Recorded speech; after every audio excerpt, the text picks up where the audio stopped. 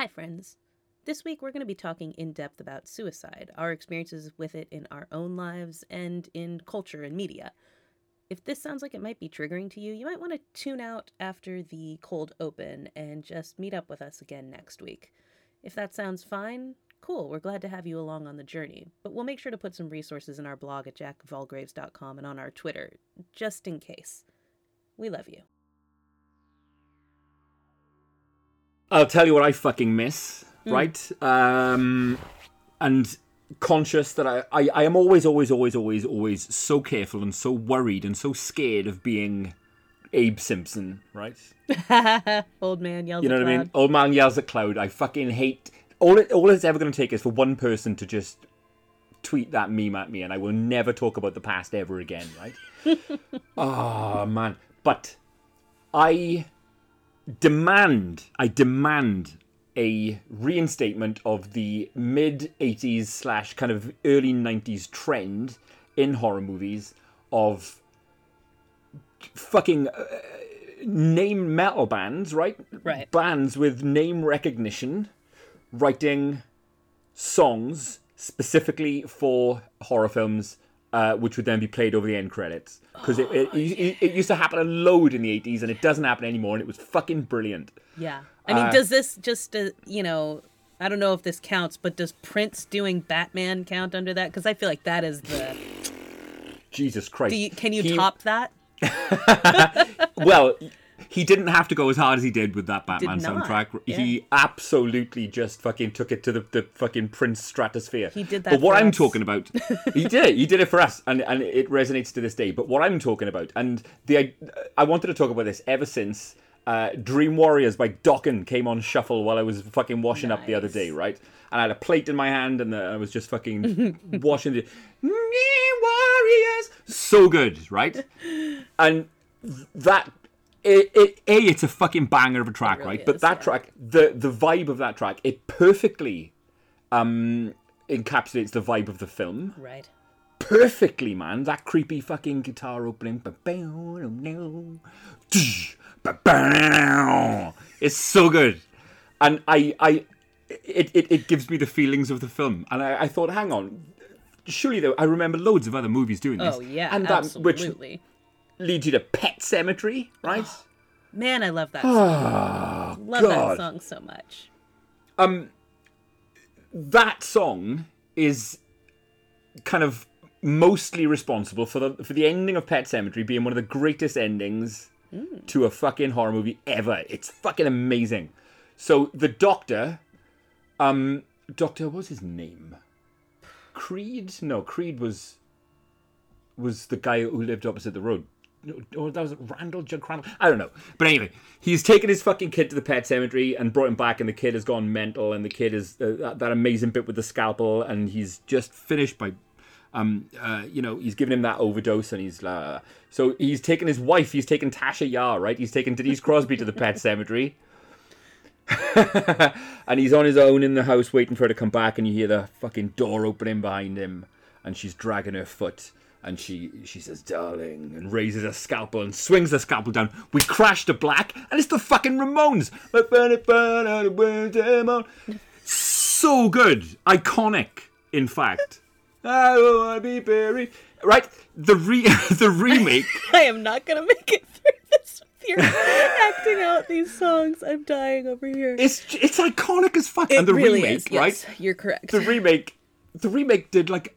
I've only seen the remake once. Yeah. I think I quite enjoyed it, but I walked out laughing at the kind of pop cover version of the Ramones track they played at the end. Yeah, who was it? I feel like it was someone... I tell you, it wasn't. It wasn't the Ramones, mate. Put the Ramones in the Pet Cemetery, man. Bring them back. Get them to fucking do it again. Oh, maybe not. Maybe it's an LA punk band behind the new cover of Pet Cemetery called Starcrawler. But yeah, it's not quite the same thing. Starcrawler. And, I note with some interest that you're wearing a Killer Clowns from Outer Space top. Dickies doing the fucking... The Killer Clowns tune is so good. Oh my god. It's on so many of my playlists. I'll put it on like gym playlists, or my Halloween playlist. It's just like on my... so long ago. So good. So I put every minute down to know. And even out with the movies, that Killer Clowns tune is on plenty of my playlists, as is Dokken.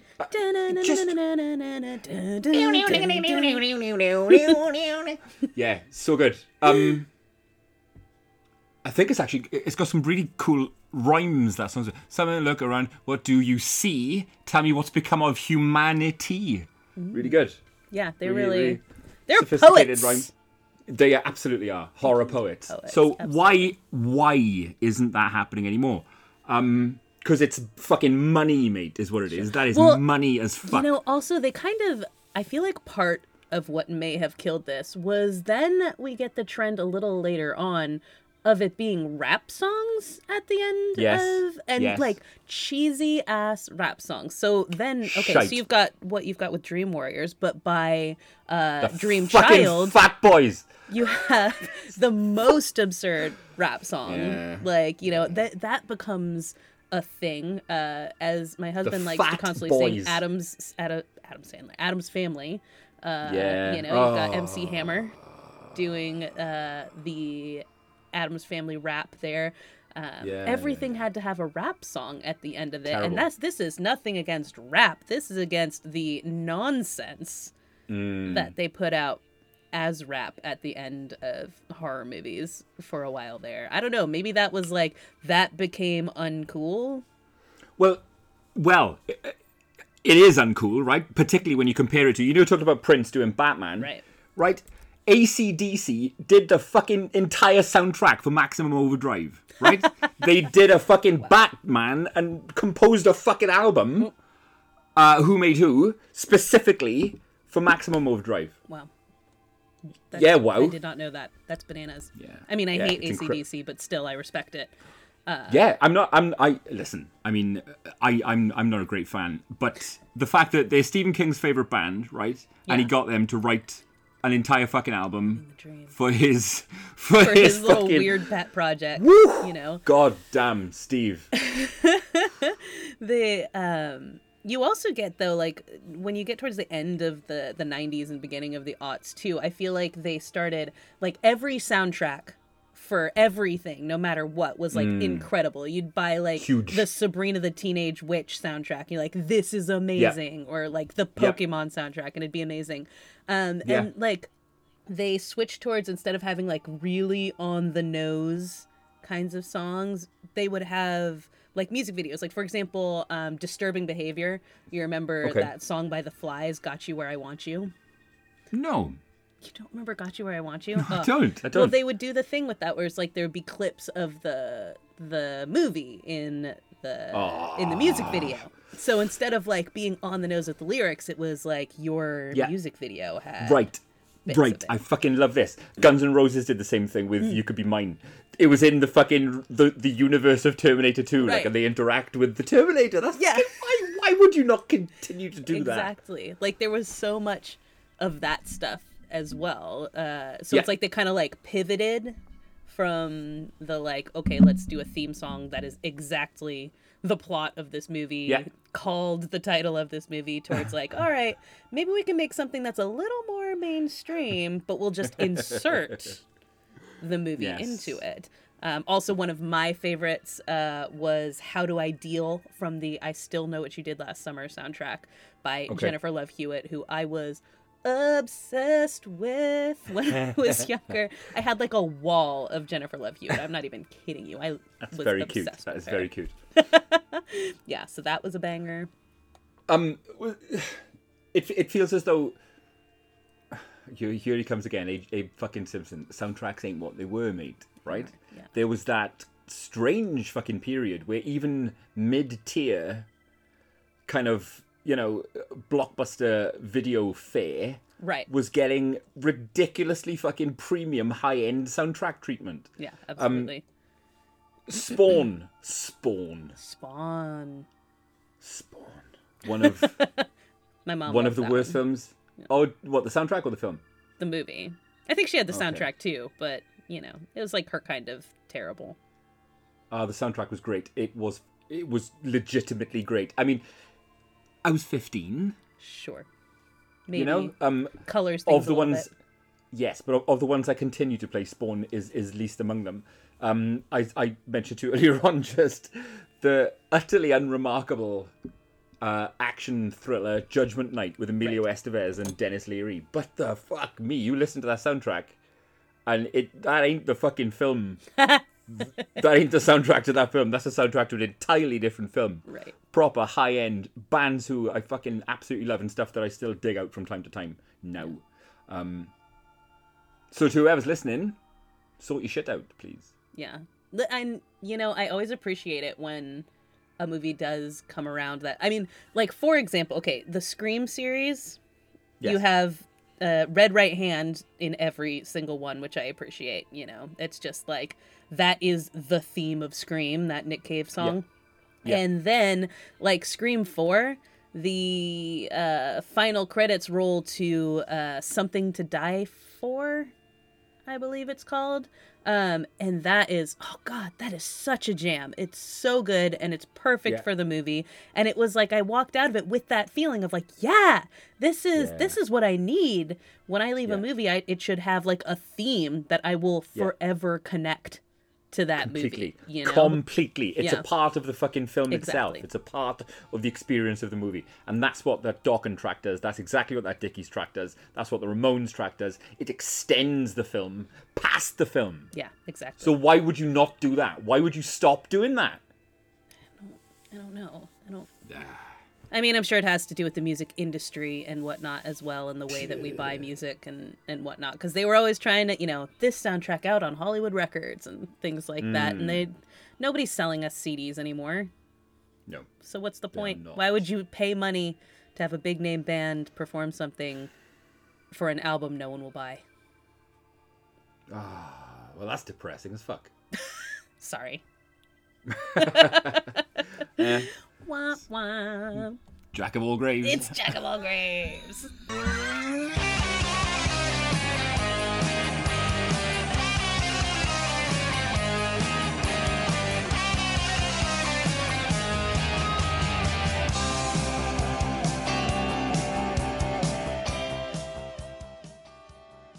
It's Monday, and you know what that means.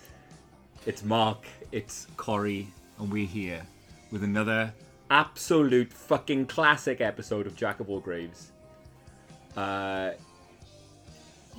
from it, hide from it. You cannot deny it. We're out there.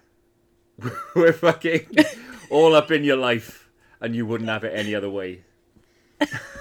It's such a roller coaster to see where your thought process is going to go with these. No I really enjoy it idea. every time. Good. I'm good, because if you do, I do. Yeah. But no, I have no idea what I'm going to say at any point.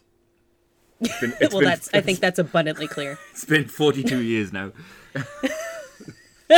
Not about to start planning out such things now. No, sir. Absolutely not. Yeah. Welcome back, everybody. Yeah. Jack of all graves. We're here. We're glappy to see you all. It's been and good. it's been a good week. Yeah. And yeah, we have made some decisions this week, namely one decision about what we're gonna watch for our watch along. Well, no, you all, the Jack of all graves universe, you helped make the decision for us, and I'm delighted with how the fucking dominoes have fallen. I've never seen 13 Ghosts. I like ghosts as a fucking genre, but I also have no idea about the film either. I've got no idea what to expect. I have no clue what I'm in for. So, yep. This coming Saturday. Which is exactly how I went into it when I watched it. There we go. I had no idea what this is about or like. So I think there's going to be, we've got a mix of people who either were like, oh my God, I loved this when it came out, or this terrified me when it came out, and others who are like, I have not seen this. Perfect. So absolutely perfect. Yeah. Yeah. So 22nd of May. Yes. This coming Saturday. Mark, it's at 8 p.m. in your time, not 9 p.m. Well, why not though? Why not 9? Rather than me changing my behavior, why don't you? Just casually sitting there, hanging out. The rest of us are like, where the fuck is Mark? Yeah, no, I've got it. It's locked in. 8 o'clock. 8 o'clock. 8 o'clock. 8 o'clock, yeah. Yes. And that is 3 p.m. for my fellow East Coast brethren and noon for the Pacific people and whatever everywhere else. You'll have to Google it. But I'm very stoked on this. It's going to be a really good time. We talked about it in the Dead and Lovely hang the other day. So a few Dead and Lovelies are joining us. So if you're amongst those, hi. Hello. Hello. Welcome. We got a great message from a Dead and Lovely hop on that we've gotten in our Facebook group. Yeah. Who, said he'd listened to 4 episodes and enjoyed them, and also that I had made him scared of carbon monoxide, which is great because also one of our most recent reviews came from another listener, I believe Ojex on Twitter. Is his name, and he had said that we'd scared him about the ocean. So we're doing a good job of terrifying people. I really enjoy that. Just making you uneasy in your day-to-day life. Places where you should feel comfortable about, pretty innocuous things. Water. The fucking Earth's surface, mate, is covered with loads of it. But if we've made you just a little bit uneasy about that, I feel that we've done our job. I absolutely agree. If that's happened, feel free to leave us a note somewhere, especially in the Apple Podcast store or whatever the hell you call that. More reviews, the better. And obviously you can tell we get a kick out of them, and we'll likely read them out on here. So hey, if you're listening right now, while you listen to the rest of this, fuck work, take a second to go and drop us some stars and tell us how we make you feel. Your job would replace you in a day. Fuck them. Goof off. But we would never. No. We value you. Goof off. Listen to Joag. I love the idea that maybe people are talking to their therapists about us. That would be good. I didn't realize. Got a brand new phobia to bring to the therapist. I listen to this podcast and I'm close to death all the time. Everything is fucking potentially lethal. Yes. These are things that we should be talking to therapists about, obviously. But I don't need therapy because I have this. You keep saying, but okay. For someone who doesn't need therapy, Mark, you keep fucking methinks. Yeah. Also, in our Facebook group, I had posted something I saw elsewhere. I think it might have been in a last podcast on the left group or something of that nature. But this woman had posted about, like, there is, and I guess you were saying you've never seen this before, but in medicine cabinets here, a lot of times if, like, you have an old medicine cabinet, there's this slot in the back of it. And it's just one of those things, it's always annoyed me because when you're pushing your stuff back, there's, like, a bump usually that you can't push your stuff all the way back because of this weird slot with a little bump over it. And so I've always been like, why do they do this? Why do they build this into medicine cabinets? And it turns out the reason for them was to dispose of razor blades. And this post was pointing out that, like, the thing is they don't go anywhere. They don't, like, there's not a box to catch them or, like, anything you can open up and remove them from. There's just razor blades in your walls if you have one of these and That's it was amazing. Like someone was using it. And so I pointed this out, and then my dear mother commented, she's like, oh, yeah, like this one upstairs. And not only is there one in our upstairs bathroom, but is labeled razor blade disposal slot. But how is that you're not disposing of it, you're just you're masking them from view? It's the prestige, mate. That's what it is. What do you think is fucking happening to all those razor blades? They're just elsewhere. Right? Just dropping into some other dimension or something. Yeah, like... Narnia. Oh, the fucking Narnia. There's fucking razor blades come from the sky again. Who the fuck is doing that? Where do these come from? Yeah.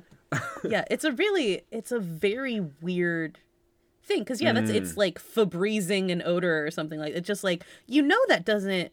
You're going to have to deal with that eventually, right? Or not. Or people have been living in this house since 1922. That's an excellent point. And there's just a bunch of razors in the wall. That's an excellent point. I can't remember who it was, but somebody posted a fucking horrific image to the Joag Facebook this week of like a homunculus doll of a woman made of buttons. Oh God, yeah. if The that was Etsy you, one. that's the yeah. If it was you who posted that, sincere thanks, because it's fucking horrible. It's the most horrific thing I've ever seen. It reminded me of the story about the doctor who kept his fucking dead wife. Oh yeah. It kind of Yep. looked like her. Yeah, that was horrifying. Did we talk about that on here? I can't remember. I don't think we did. We might have to return to that. I'll go back through the archives and make sure that wasn't a cold open, because if it isn't, it should be a cold open, because Yeah, that's it an should. insane story. I can't remember. I can't remember what led me on to that, but it was quite a tale. Yeah, maybe it was someone in the Facebook. I'm not sure. Also today on the Facebook, someone posted something from your college town ABBA. that horrified me to the core. It was like, I don't like street performers. This is one of my, not like someone like playing a guitar, like busking, but like people who like paint themselves silver, or like in Hollywood, the people who dress like Chucky or Spider-Man or things like that. Do not like it at all. It just, I have to like walk like clear across the other side of the street when I see them. And so someone posted, I don't remember who it was, but they This was Carrie. posted. Oh, it was Carrie. Okay. Posted in our Facebook group this person, a very thin person in like a black bodysuit and like a mask of, it was like bird-like almost, but Yeah, it looked kind of like a Mary Lloyd to me. it did. It was like something in the vicinity of that.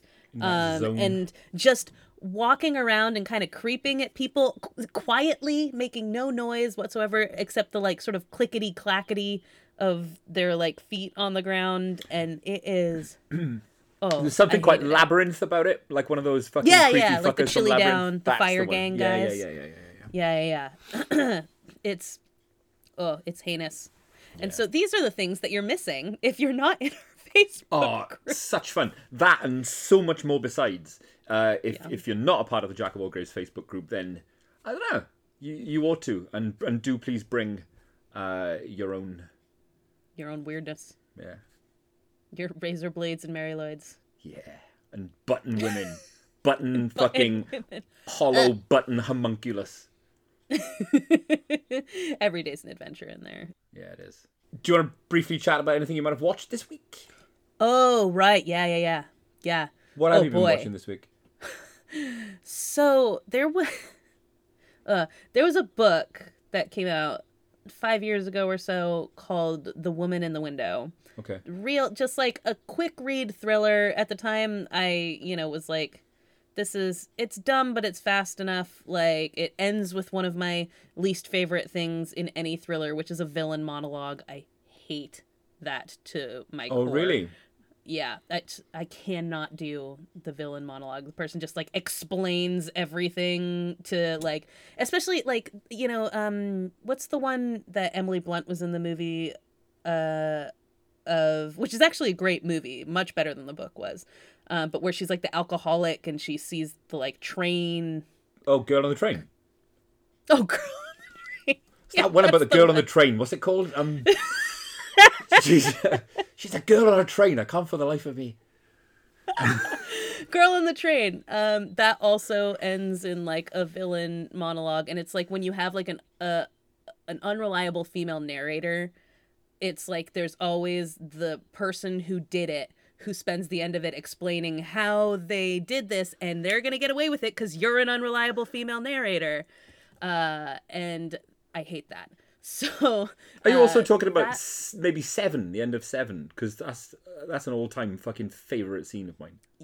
Yeah, no, I feel like that's different. You can pull off a villain monologue, I think, but it has to be earned, and it has to make sense for the character. The thing that I hate is when like there's no way you could have known the twists. There's no way the story led you to this. Same. Yeah. I absolutely hate that. And so thus they have to explain it because it doesn't make sense with the rest of the story. Yep. It wasn't the natural outcome of this story. My wife Laura is a massive Agatha Christie fan, right? She loves Agatha Christie. She's got a set of Agatha Christie's all up on a wall. And for years was prodding me, read an Agatha Christie, Mark, read one, you'll like them, read one. And so I did. And it was that long ago that I can't fucking remember what it was, but it was exactly what you just described. Right. They, it seemed as though she was laying this beautiful, intricate kind of mystery, and all the clues were there, and who could it be? And at the end, it was somebody's cousin who had hitherto not even been mentioned. Yeah, this wasn't part of the story. There was Bullshit. no way that I could come to that conclusion. And so why did I just invest in these people for the rest of this thing, So that's with the woman in the window. It ends in a very stupid monologue. And it's funny, when I reread my Goodreads review of this from several years ago after I watched the movie, and I was like, oh, it's the same problems. It's just somehow more egregious in the movie.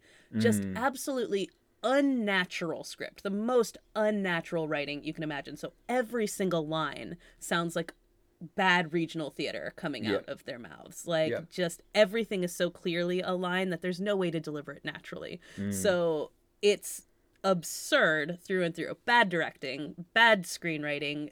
It's not necessarily bad acting, except when you're badly directed and you have nothing to work with.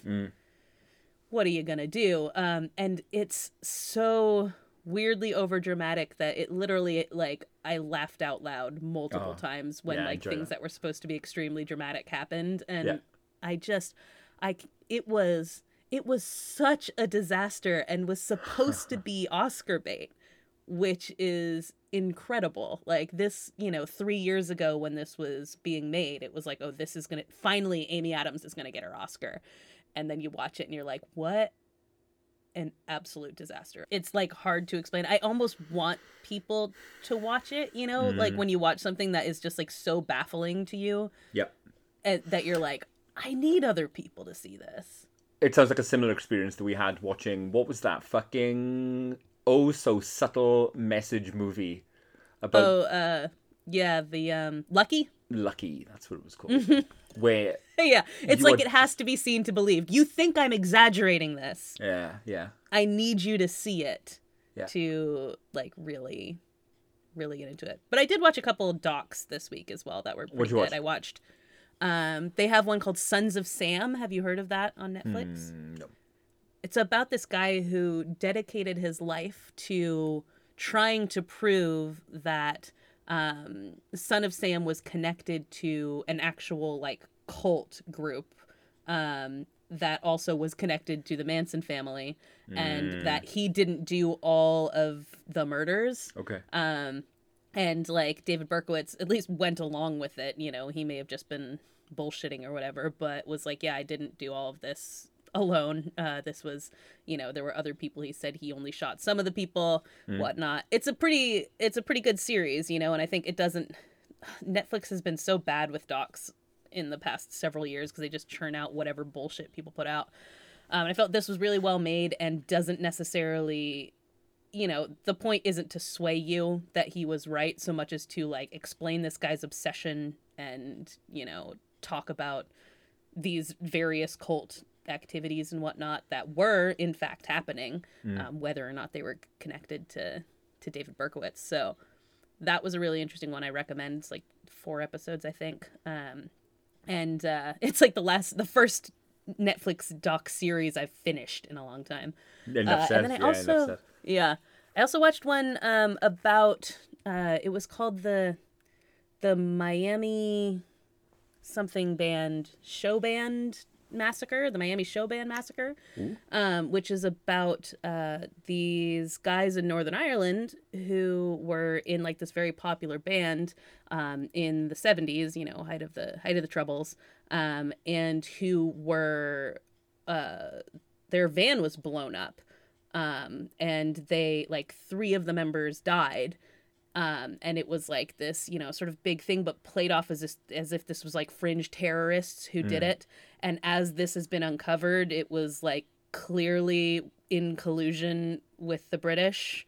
And so it's sort of like them trying, the like surviving members moving from like their trust and being like, we're apolitical, like it's fine, people in uniform are here to protect us, it's all good, to like realizing that they were not only like blown up by people in collusion with the British, but also that they were meant to be, if they hadn't survived, they were meant to be framed as like, you know, suicide bombers essentially. So it's Well, the it's band really was to be fascinating. framed. The band, That's yeah. incredible. Yeah. So really interesting. I think it's called The Miami Show Band Massacre on Netflix. Really recommend that one as well. Thank you. Yeah. It's been documentaries for me this week as well. I've not had time to catch. Well, I'm gaming a lot at the minute. I'm playing whenever I get downtime. I'm not reaching for movies at the moment. I'm reaching for games. Yeah. But I did finally get round. I don't know if it's within our lane. I don't know. But I finally got round to watching You Cannot Kill David Arquette. Yes. Which I mean, we is- did talk about wrestling last week, so I feel yeah, like maybe that's what it counts. is. Yeah, it's part of our remit. It just deals with. It can't be overstated, right? Just how badly David Arquette pissed off wrestling fans when he inserted, you know, when he was inserted into the WCW title picture way back in the 90s. People fucking took it fucking hard. That, you know, that he would just cheapen the business and cheapen the entire enterprise just by fucking strutting in and winning, quote unquote, winning a title. So he talks about follows Arquette as he kind of dealt with that. His career is on the skids. He talks quite candidly about not having had a kind of a substantial acting role in a decade or more. And he decides that he wants to kind of finish off that chapter. He wants to go back and kind of make amends with wrestling fandom, and wants to earn his dues and actually get trained and do it, go back and do it properly, as opposed to just being, you know, a kind of an outsider, an interloper. And it's really affecting. It's really authentic. It's really impactful. Yeah. And you get the impression of Arquette as just a wide-eyed, maybe a little naive, super enthusiastic, super genuine about his passions and his loves, while at the same time his loved ones and his friends just regarding him with a quizzical eyebrow going, David, why are you doing this? What? Why? Against all better advice from, you know, doctors and his family and even the people who are trying to train him. Yeah, it's really, really, really engaging. Really nice couple hours. I mean, I've said before to you that, you know, I'm a huge David Arquette fan. And when I saw that trailer years ago, I really felt like, you know, sort of connected with him in that sense, because that's very much like me, where I like have this like push towards doing something like that people would be like, why? Yeah. Like, it's a bad idea. You shouldn't do it. But like feeling very wide eyed and like very much, you know, attracted to some concept of something that I'm like, that would be, there's a magic in it for me. And I would love to be able to do that, you know, and I tend to, you know, maybe because I'm not a bajillionaire or whatever, you know, or not a celebrity who has a lot of backing to do these kinds of things. I tend to listen to people a little bit more and not do the stuff that's going to break me or whatever. But I think in my like heart, I am David Arquette, and I really connected a lot to you'd love it to him. Yeah, if you can find it, you would absolutely love it. It's really the picture you just described is exactly how he comes across. Yeah, so I just looked it up, and I can rent it. So cool. Maybe I'll do that after the cast tonight. You know, Amazing. Settle in. Yeah. But yeah, that's. Oh, what else? Did you have any other? You said you watched a few. I caught up on this week's Dark Side of the Ring again. I'm very wrestling based this week. Which you've been hyper focused this week. I have and wrestling. Games and wrestling. Good God, and I'm spending the first part of this cast talking about metal. Fucking hell, it's a very on brand week for me this week. Yeah, I believe the other day when we started talking, one of the first things that you said was like, my voice is hoarse because I've been singing. Yeah. Belt. There's one of life's greatest pleasures is free and it's accessible to anyone and you can do it wherever, and that is singing in the car. Fucking hell, do I love singing in the car. Just crank it up. Amen. And I don't give a fuck how I look to the guy who's waiting next to me, you know, at a traffic light. I just love. I always kind of hope I make their day when I'm doing that. Yeah, you know, like, yeah. It's not even that I don't care how I look. There's a part of me that's like, no, I know I look ridiculous. I know I'm really into this, and I hope that makes that person's day. I hope they go home and they say, I saw this girl just rocking out in her car. And So it puts a little smile on their face. This will follow me until the day I die, right? But last summer, I was sat in my car at the supermarket at Tesco, right? And I'd put my shopping in the boot, and I was sat in the car just waiting to pull off, and there was a wasp in the car, right? And this wasp is buzzing around me, and it's like in my line of sight, and it boink boink boink, it's tapping against my head, and I flail my arms around, and I shout "fuck off," flailing my arms around, and after I get the wasp out the window, and then I see somebody about 3 cars down just. Because they obviously didn't see the wasp. Yeah, you're just... All they fucking saw was me just flailing my arms around and screaming in my car alone. And I realized this was a very visual thing that he just did, so I'll post a clip of this on, Kermit on our arms. social media. Yeah. But yeah, big time Kermit arms happening here. Yeah, that's incredible, to be honest. Yep, good. It was a good time. I mean, if you didn't get stung, it's a good time. Well, yeah, true. And I never have, actually. 42 years, never stung by wasp, nor bee, nor hornet, nor anything. Never been stung. That's because you're indoorsy. It is? Yeah, it is. Yep, yeah. Thank you. Good for you. That's that one solved. So, listen, all right. Take us there. Jack of all graves. What we will do from time to time, as long-term listeners will know, I mean, the real horrors aren't fictional, you know? The real horrors aren't on screen. The real horrors aren't, you know, in a page of a book. Or the real horrors are actually the ones often that we deal with internally, you know? And I was reminded of that all too clearly today when, you know, you get kind of your memories on this day, thanks to whatever social media you're using. Facebook will do it. Google Photos will do it. So Google Photos showed me in my kitchen earlier on that 6 years ago tonight, 6 years ago this very night, I was with one of my absolute greatest friends, Mark Llewellyn, in Alexandra Palace in London, and we were seeing Prodigy. Nice. Yes, and it was fucking blinding. It was an absolutely blinding gig and a blinding night. Made all the more affecting to think back that just a few years later, in February 2019, Keith Flint hanged himself, took his own life. And it gets you thinking, Corrigan. Yeah. I know we'd had conversations earlier in the week about the picture of suicide in the UK. And I don't know, I felt as though it was something worth talking through this evening. Yeah, absolutely. I mean, and we've talked before about, you know, the public suicides and things like that, you know, and from a maybe a little bit more removed perspective on it. But I think we wanted to kind of look at more of the idea of why individuals do this, and one of the things that also came up was, you know, why these things can be catching, right? Yes. Why it seems like sometimes it's not just one person, but one person does it and then there's a huge spate of them. And also just, you know, we have our own personal connections to this that all kind of came flooding back as we thought about this week.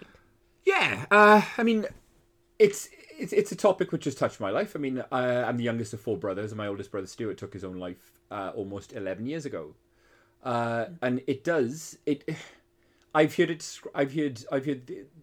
the act of suicide described as like throwing a rock into water because the effects ripple outwards. And that is indisputable. Community, family, work, subsequent generations all get affected by that one act. The effects ripple outwards. Absolutely. And there is so much to be discussed, way more than we have the fucking hope of doing. You know, in the 40 odd minutes available to us here. I mean, just as a kind of a snapshot of the picture in the UK. I mean, In 2019, in England and Wales at least, the suicide rate was at its highest for 2 decades. Overwhelmingly in the UK, it is a male issue. 3/4 of all suicides in the UK in 2019 were men. And, for men, it is the highest cause of death. It is the highest killer, more than any disease, more than any other factor. In men of a certain age bracket, suicide is the highest cause of death, is the most common cause of death, which is that's really staggering. Wild. Yeah, it's extremely staggering to think about. Yes. For that to be, that's a public health issue. That's not that's killing more people than anything else. It is it's a social issue of an absolutely colossal scale. Biggest killer of men under 45 is suicide. It's incredible. Yeah. Everyone obviously has their own thoughts on why that is. The chief executive of the Samaritans, writing in 2018, blames, for the most part, toxic messaging around men's well-being. The internal voice saying you've not achieved enough. Your relationship is broken up. Your career isn't what it should be. You're not earning as much as it should be. It's a persuasive. It's the kind of the internal voice of failure in men. Yeah. With no outlet for that. And I think of so you had told me about this situation in Bridgend in Wales. Yeah. Yes. All right. So, and that happened in, between January 2007 and February 2009, where there was this rash of suicides, specifically by hanging, of very young people. Teenagers. They largely, between, I think at youngest 13, and up to early 20s, these were happening. And the official total, is 26. Yeah. But I watched a documentary about this weekend, and if you ask people there, it is much higher than that. And like you said, there's ripples, right? So for example, in one family, a cousin had killed himself, and then a son had killed himself, and then the dad killed himself because he was, so grief-stricken, or I think it was the daughter who'd actually killed herself. And the dad was so grief-stricken that he took his own life as well. So these ripples of things that they, in this documentary, they're it's possibly up to 99 people or something like that in that period of time by hanging. And in the decade before that, suicides generally averaged about 3 a year. So it was a huge leap. This isn't there's something beyond this simply being people do that. And among the things that I took out of this documentary was that the lack of access to any form of mental health care or things like that, even when people asked for it, was not available. So like you're saying here with men, dealing with all of these kinds of things. And this wasn't just men. This was, there were girls who did this as well. But a lot of the cases were of men going and being they went to the hospital and was hey, I'm thinking about killing myself. I'm probably going to do it. And the hospital was well, maybe come back Tuesday and we can see about getting you a referral after we do an intake. And then they would go home and kill themselves because who's going to wait till next week to, deal with this? And the cops kind of didn't do anything about it. The hospitals didn't do anything about it. And so this sense of on all of that stuff with no place to go with those feelings seems like it's a huge contributing factor. You're quite right about a lot lack of provision of adequate kind of facilities for care of complicated mental health issues would certainly seem to have played a part in a few of these cases. There's a fantastic article in The Guardian dating back to the time 2000, in the mid noughties, which talks in depth about the case, and on a few occasions, a few of the victims, I guess, had correspondence back from the health teams just stating that there just isn't adequate provision in this NHS trust, so nothing was done. Nothing was done. Then you've got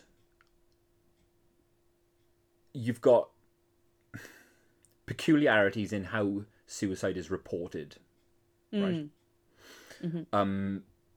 Suicide clusters are well documented as occurring, right? Suicide takes place in clusters often, and a lot of sociologists talk in depth about media being a massive contributing factor to suicidal ideology spreading.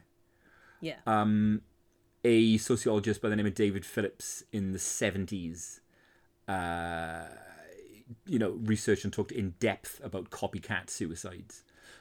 Suicide contagion is the term that he coined.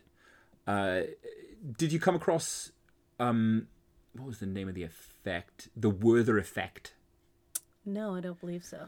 Okie doke. So, back in this goes way back to the 1700s, right? The German Goethe, the German writer and philosopher, wrote a novel called the Sorrows of Young Werther, right? It talks of the tale about a man who kills himself after a relationship goes south, right? But immediately after its publication, there were reports of many young men in Germany dressing the same as the character from that novel and killing themselves in the same way as that novel, right? And it became coined as the Werther effect. Irresponsible reporting of suicide in many cases will lead in the area to a uplift in instances of suicide, often in the same manner, and very often in the same demographic, same personality type as the original victim. Yeah, and this is what, you see in the case with Bridgend, that the parents of a lot of these victims would go and say, the news needs to back off of this because this is contributing to the fact that this keeps happening when you have this. Because also, the news is trying to be like, oh, maybe there's a death cult or something like that. They're making suicide pacts and things like that. Yeah. Interestingly, The Independent, right, a British newspaper. And here's a headline, I'm reading verbatim, a headline from the 27th of January 2008. Bridgend deaths. Police warn of Bebo internet suicide cult. Good grief. You know what I mean? And for those that don't know, largely Americans would not have any idea what this is. Bebo is basically like UK MySpace, essentially. It was a social media site that was largely, young people, teens on it at the time. It won't surprise you to learn that The Independent was also one of the loudest voices shouting loud about our old friend Momo. Yeah, well, there you go. Yeah. They love a good internet panic, huh? They really do. They really do. Yeah. But, I mean, it's so well documented that irresponsible reporting of suicide leads to, this phenomenon of suicide contagion, that the World Health Organization have actually drawn up a kind of a guideline for what goes into responsible reporting of suicide to try and limit the potential of suicide contagion. Do you want to know what some of these reporting lines are? Go for it. Carry on. Yes, I do want to know that, but also, as just in thinking about that, it's not a why, right? No. Like, even if for some reason this happens, this is a phenomenon that we can see, that still doesn't answer why. Why does this happen? Does it? So, I don't think the implication is that it will cause suicidal ideation in someone who isn't already considering it. Mm-hmm. But it's almost it's providing an example, isn't it? So to somebody who might already be in a suicidal frame of mind, Right. seeing someone else who looks like you, seeing someone else in the same situation as you, seeing somebody else with the same problems as you who's done it, Right. you know, it's. I mean, this is in the Bridgend documentary. There's a scene in which, you know, this family is sitting together and they are talking about that. They're trying to figure out like why does this happen like this? And that's, you know, one of them is like sort of adamant that that's exactly, you know, what it is. And it's kind of like people see it and then they're like, okay, well, yeah, now I see how, like, it's just how I can do it, you know, because they're trying to figure out, like, why does everyone hang themselves? Well, they see it.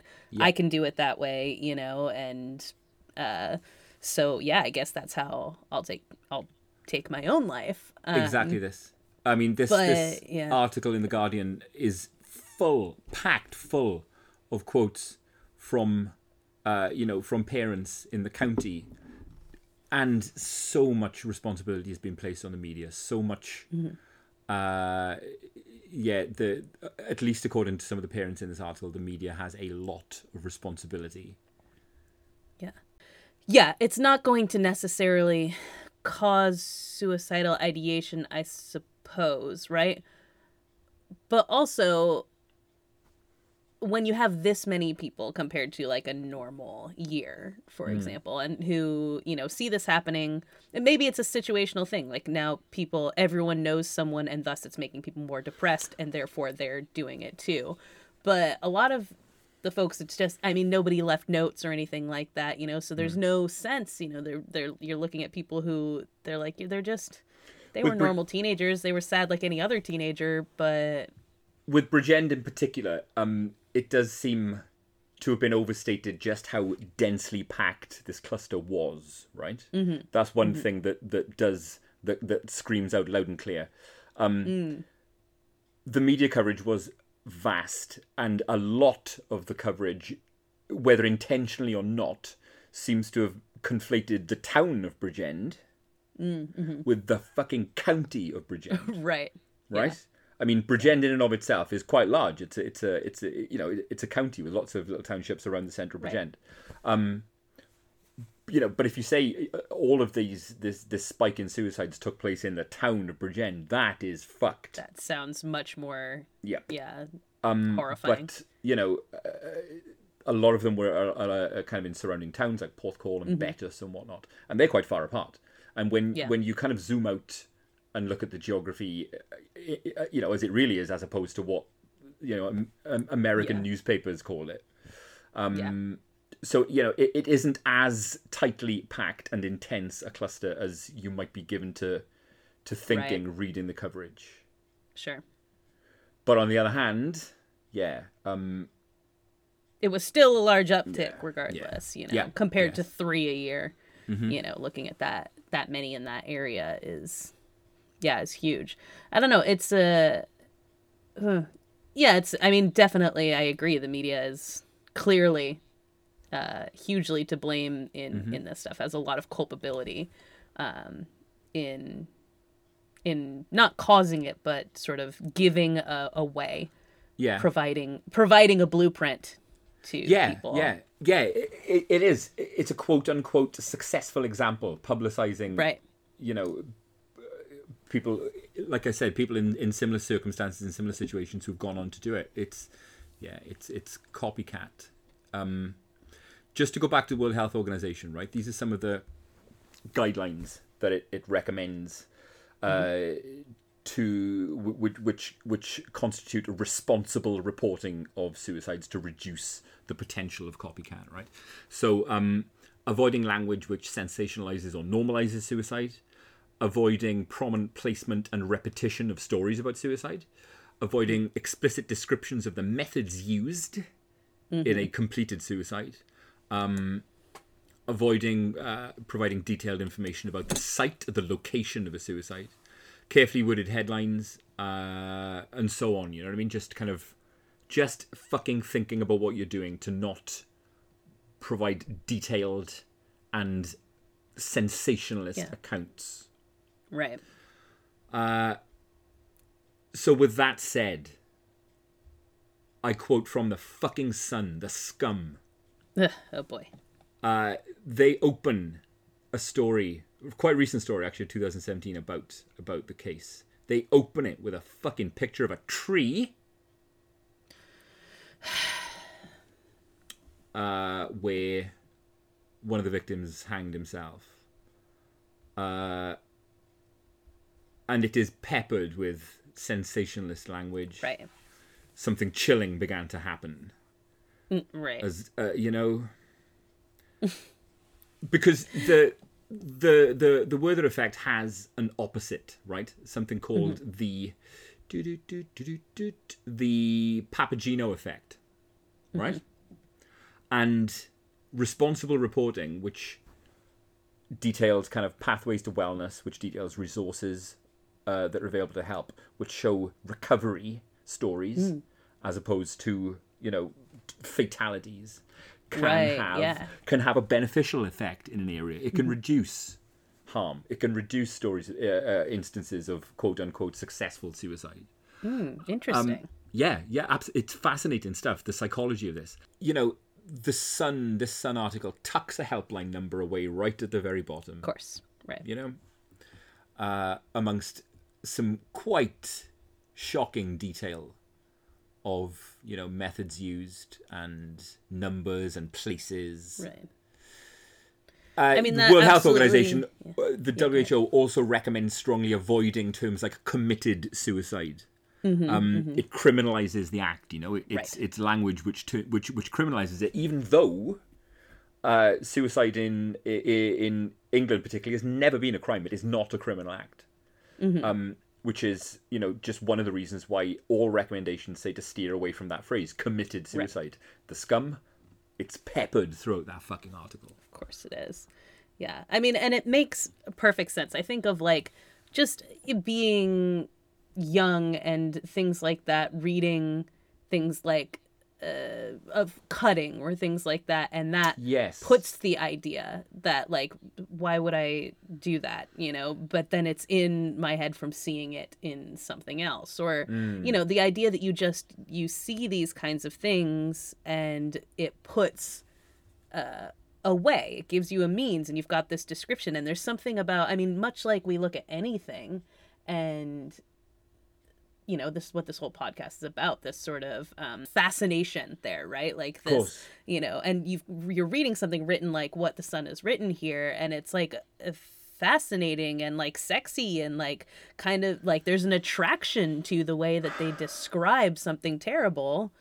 And now, me sitting here depressed and feeling like I have no way out and, whatever, has read something that at least I could go out in a way that's something. That gets me coverage. Yeah, right.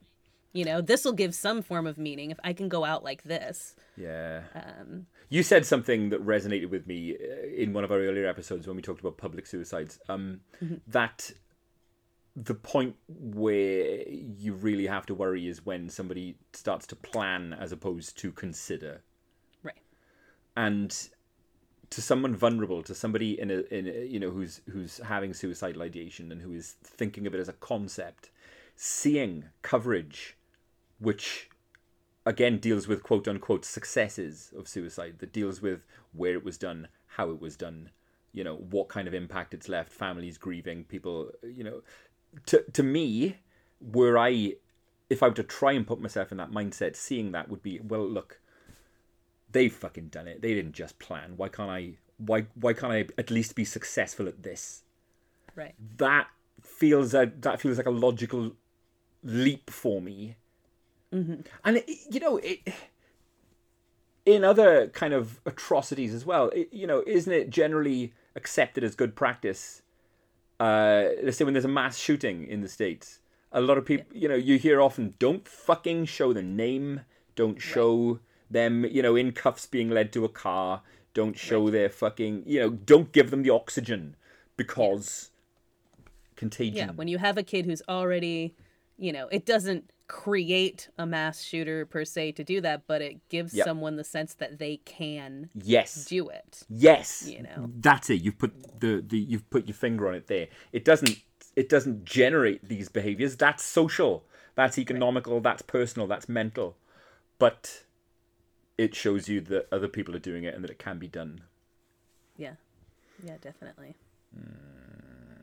There's again. There's so much more to this topic. But what I particularly am glad that we spoke of there is this idea of contagion of ideas. Contagion of ideology, contagion of stuff like this. It's almost viral, mimetic kind of behavior. It spreads itself in those who are susceptible to it, and that is deeply fascinating to me. Yeah, absolutely. And I don't know, I guess it's just with all of this stuff. One of the things, you always see this, like, the narrative, and you see it in that documentary and anywhere else that this is talked about, this idea of, like, oh, it's like a selfish thing to do and all of this kind of stuff. And yeah, and, I get why people feel that way. They feel, especially when you're family of someone, right? And you feel you've been left behind, you feel someone didn't think about you in making this decision. But I also feel like, when we talk about it, we don't think enough about all these factors that are social, that are cultural, all these kinds of things that go into it. That for one, people tend to think that, like, oh, it's really not going to affect anyone around me because I was useless to them or whatever anyway. I was a failure. What do they need me for? They'll be better off without me. Yeah. But you're getting all this messaging, like the stuff that you get from the media, on top of, like, the kinds of things that drive suicidal ideation. Some are brain chemistry, some are, depression, things like that, but some of it really is, it's your situation, and it's really hard to see outside of a bad situation. And this is just, the more you see of this, the more it looks like a great exit. Yeah, particularly as, again, in the Sun's case, when the article's fucking opened with a shrine of candles and flowers and photos. Yeah. That's fucked up. Do you, if you don't mind me asking, and we can cut it if you don't want to, but do you know why your brother chose this? Yeah, I mean, Stuart had a long-standing issue with debt and with kind of petty crime, and I don't know. I guess it was something that he couldn't see any rational kind of way out of. Yeah. Yeah, and I think that's, a thing that also, like, that's so, it's situational, but also, what do you tell someone?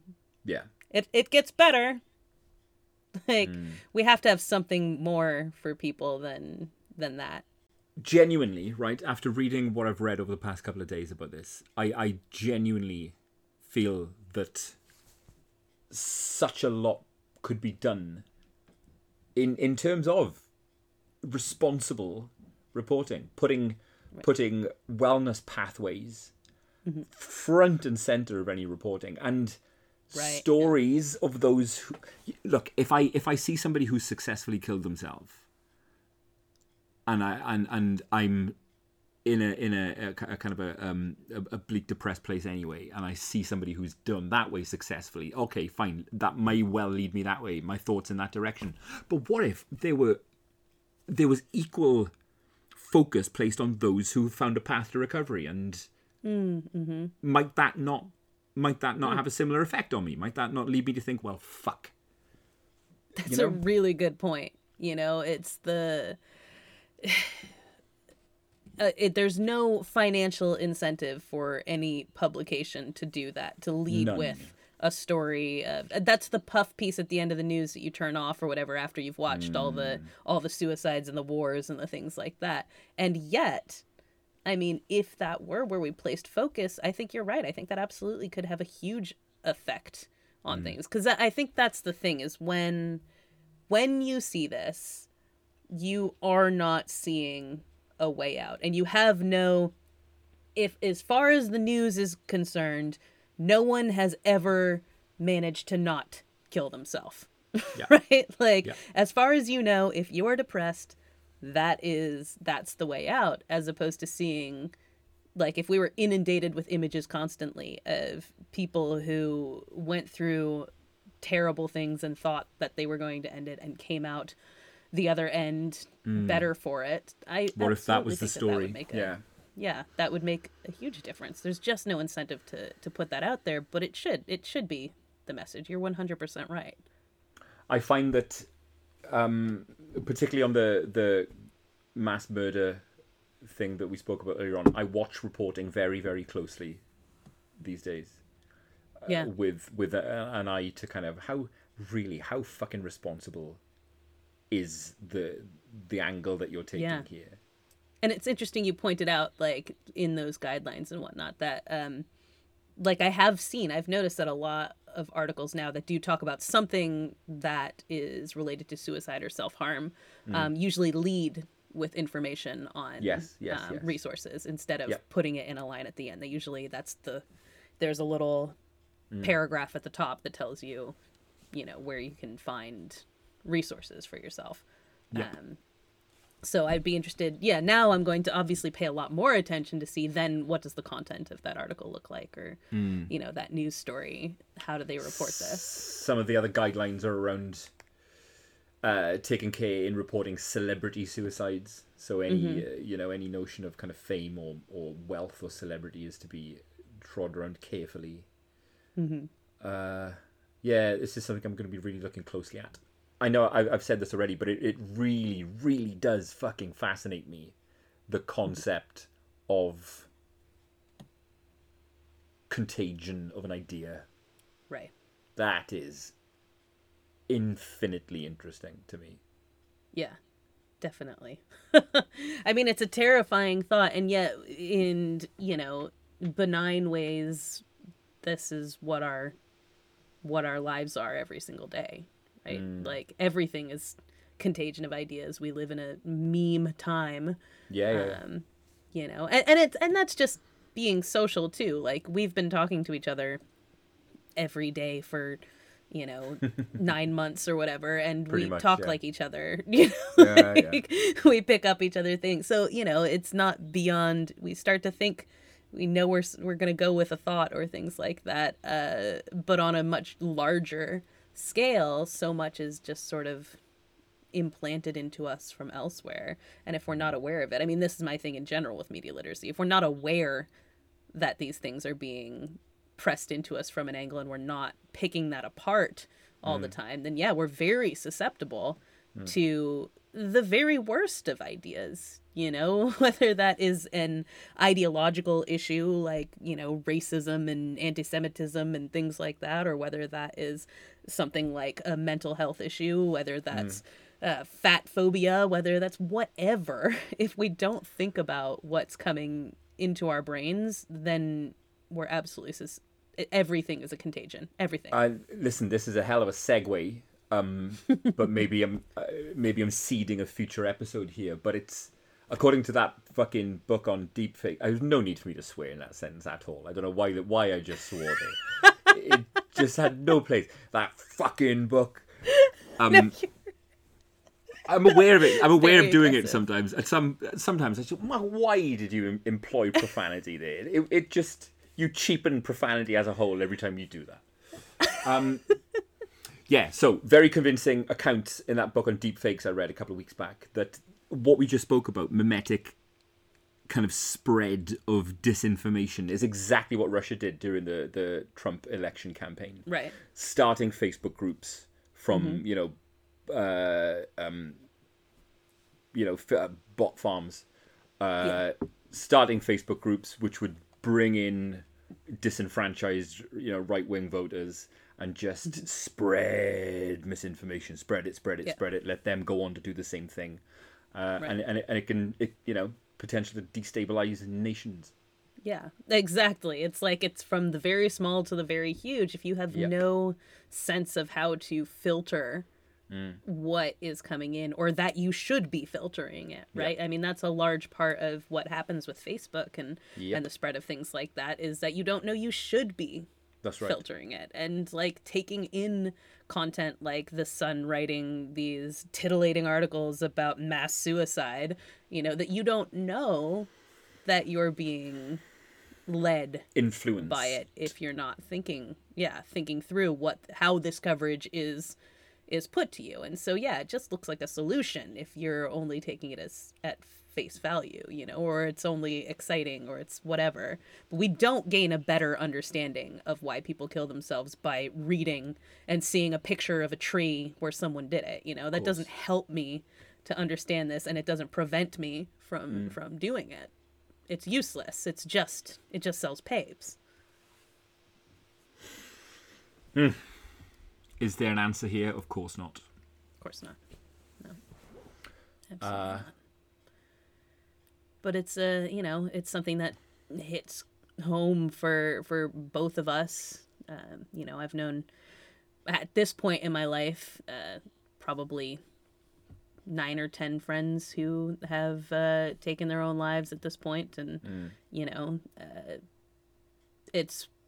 I get it, absolutely get it, but that it still always leaves questions. I mean, my friend Stanton, he left bless him, he left a letter that was like 9 pages long or something to be read at his funeral, to try to avoid any form of questions about this, to make sure nobody felt at fault, to make sure everyone understood, like, listen, no, I reasoned this out, and this was like, this is why this was the choice for me, you know, like very, very much so. But at the end of the day, that still doesn't tell me anything. You can go on and on and on, but I'm still gonna be like, why, you know.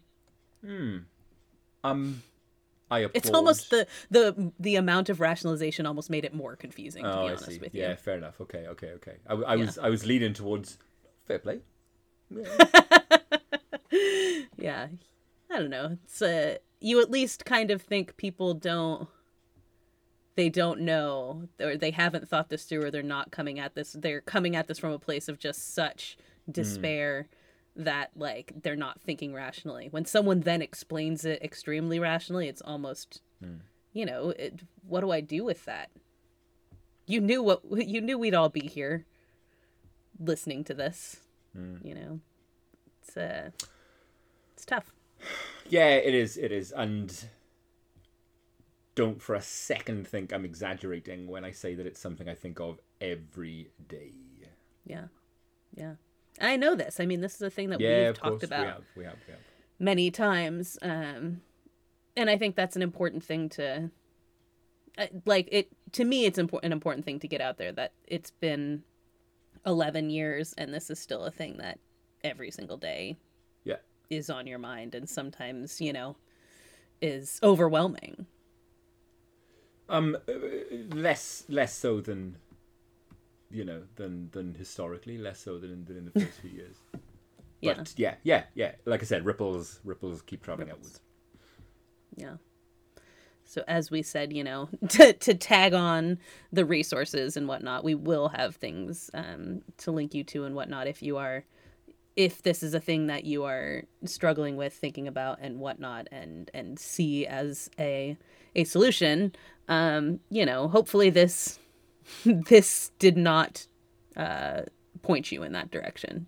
Oh, fuck no. You know, that this, hopefully, you know, we've presented this in a way that is not doing exactly the thing that we are criticizing the media for doing. Tell you what I'll do, right? I'll end on a joke, and it's not in any way related to suicide, right? Just as a little... It's like, ooh, okay. A little palate cleanser here, right? Let's just put it all to one side. So, a joke. All right, okay. Okay. A conspiracy theorist, right? One day, a conspiracy theorist dies by just complete freak of circumstance. Let's say it was a car accident, and it's a conspiracy theorist driving his car and gets into a crash and dies. The conspiracy theorist finds himself or herself in heaven. Fucking hell. They wake up on a fucking cloud in heaven. This is insane. God walks over to this conspiracy theorist, sits down next to him and goes, I'm God. I'm afraid to say you are dead, but on the bright side, you've made it to heaven. And I am God. Is there anything you'd like to know? Is there anything you'd like to ask me? Because I'm God, and I'll fucking answer any question you've got. The conspiracy theorist thinks to himself, right, okay. Who killed JFK? God goes, well, interesting. It was actually Lee Harvey Oswald, and he was acting entirely alone. Conspiracy theorist goes, this goes up higher than I thought.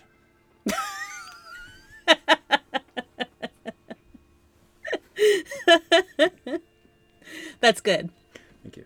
I thought so. I feel like I was the target audience for that joke. Maybe. So hey, thanks for hanging out with us, dear friends. And anything that we need to say before we go, Mark? I don't think so. Looking forward to seeing you all on Saturday. Yes. Get your tins on, get your ghosts on. Yes, it will. Yeah, make sure you check out our link tree if you haven't joined our Discord yet. You can find that in our social medias everywhere, so that you can join that Discord and be ready. And listen, if you are listening, if you've stayed this long, do me a favour. If there are any horror film bangers I've missed, soundtrack bangers, let me know, because I'd love to put a playlist together. I'd love to put a Spotify playlist together of 80s/90s horror film title theme tune fucking bangers. I love that. Yeah. Yes. Please do let us know if you've got any suggestions. So until we find you again next week, stay spooky, friends.